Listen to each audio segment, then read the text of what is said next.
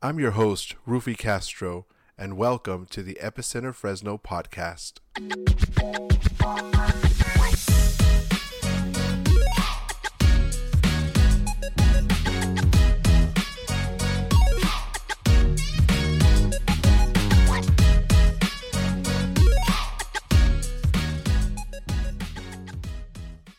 Shalom, shalom, my friends, and welcome back. In this episode, we're going to be giving an introduction to the biblical Sabbath. And one of the comments that you will run into when you talk about the biblical Sabbath is that Jesus Christ did away with that on the cross. That was all part of the law of Moses. That was all part of Sinai, and Jesus did away with that. We're not going to be touching whether Jesus did away with the covenant at Mount Sinai or not. That would be an episode for a different time. The short answer is no, he did not do away with it. What we do want to talk about is that the Sabbath was actually ordained by God before Sinai. So let me give you an example, and I say this to a lot of my church friends and a lot of people that have been in church for a while, and some of my pastor friends, when we talk about the Sabbath, and they bring this up. And the one thing I like to bring up is tithing. So when you think about tithing, people that are against tithing will say, well, that was in the covenant of Sinai, and Jesus did away with that. And we're very quick to point out to individuals that tithing was actually introduced to us in the book of Genesis, when Abraham gave his tithes to Melchizedek. So obviously the book of Genesis and Abraham was prior to Mount Sinai. I want us to use that same logic when we talk about the Sabbath, because the first time we're introduced to the Sabbath is actually in Genesis chapter 2. That's way before Abraham, Isaac, Jacob, before Moses, before Mount Sinai. Before all of that, in Genesis chapter 2, before we are even introduced to the concept of sin, which that's introduced in Genesis chapter 3, we are introduced to the biblical Sabbath. So when you read Genesis chapter 2, and I'm reading from the Complete Jewish Bible, obviously you can read out of your favorite version. Genesis chapter 2 verse 1 says, "Thus the heavens and the earth were finished, along with everything in them. On the seventh day, God finished with his work, which he had made. So he rested on the seventh day from all of his work, which he had made. God blessed the seventh day and separated it as holy, because on that day God rested from all his work, which he had created, so that it itself could produce."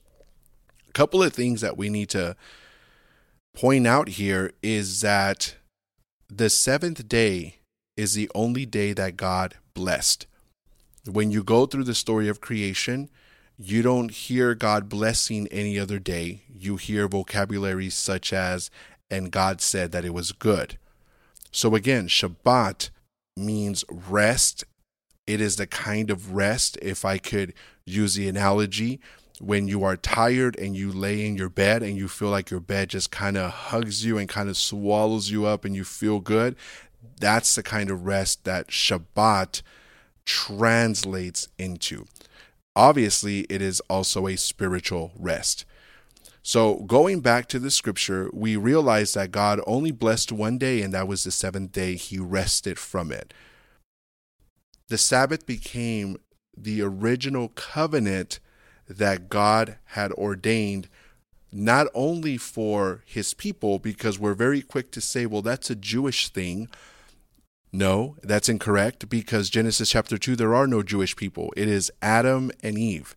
That's it. It's just, so what that helps us to understand is that it is the original covenant, if you will, the very first covenant that he made with his creation, with the human race, which you and I are a part of. So neither Jew nor Gentile, as Shaul says, the Apostle Paul, there was no Jew, there was no Gentile, humanity.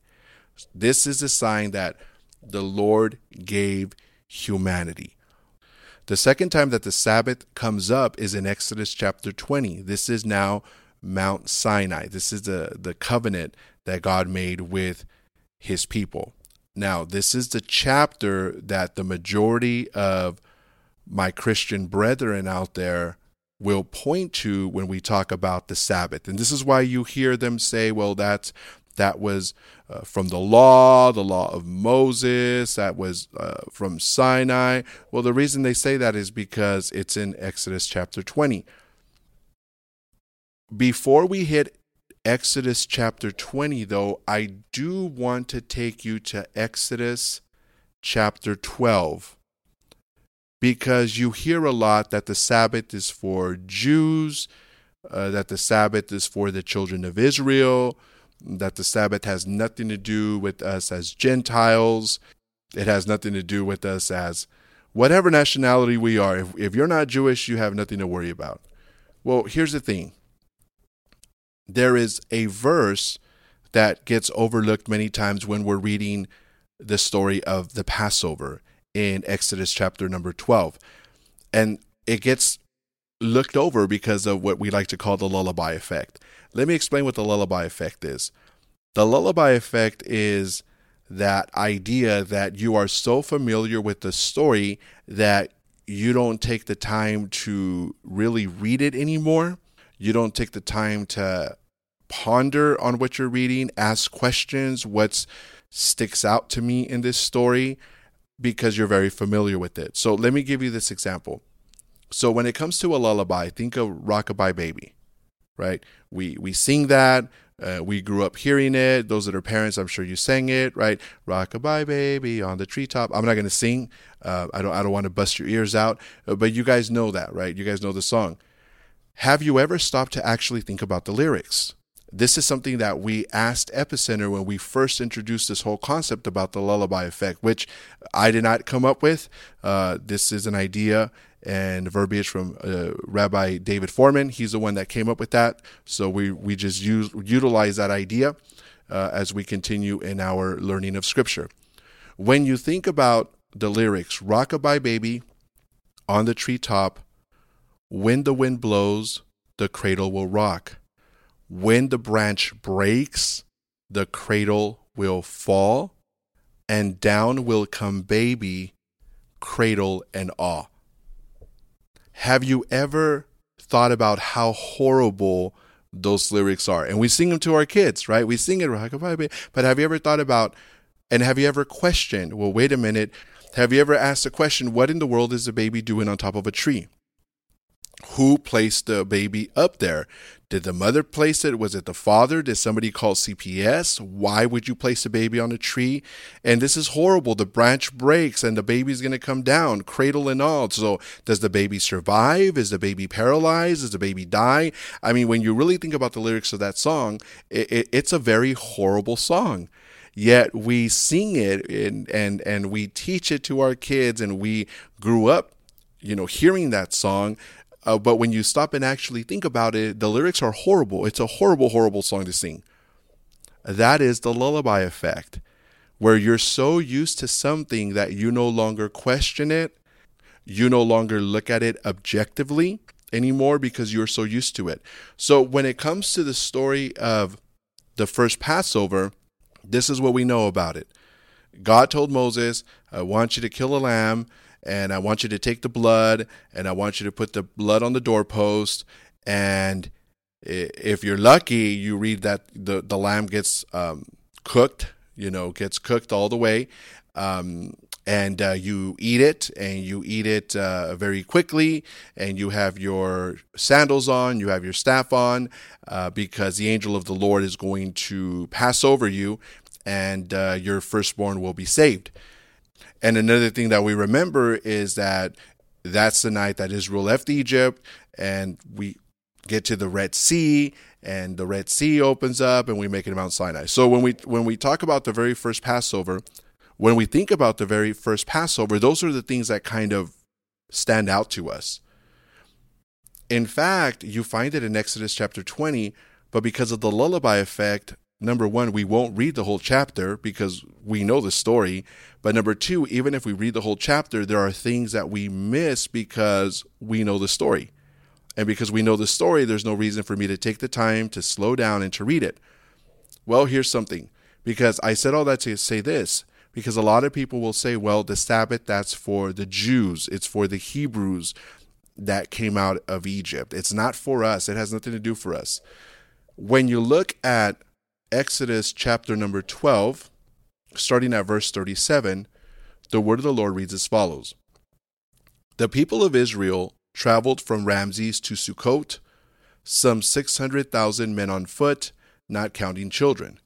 Verse 38 is a verse that for whatever reason, we read it and we don't catch it. At least for me. I won't say this for you. I'll say it for me.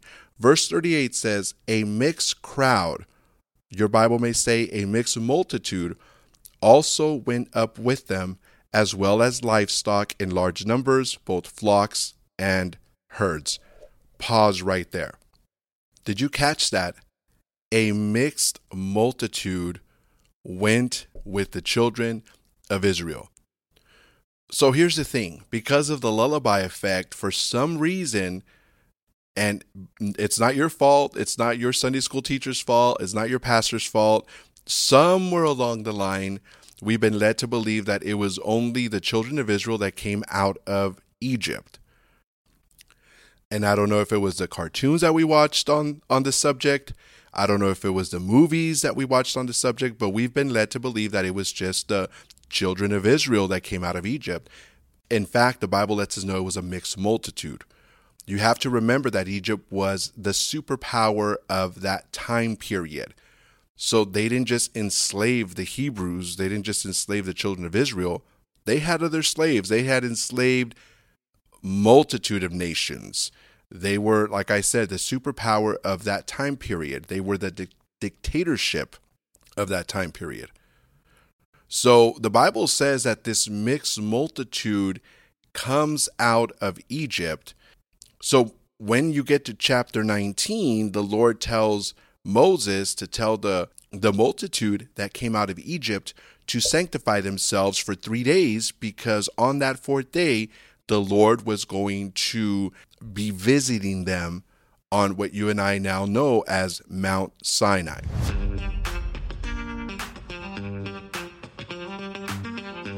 Don't forget to check out our website, www.epicenterfresno.com, where you will find links to our Facebook page, our Instagram, and our YouTube channel.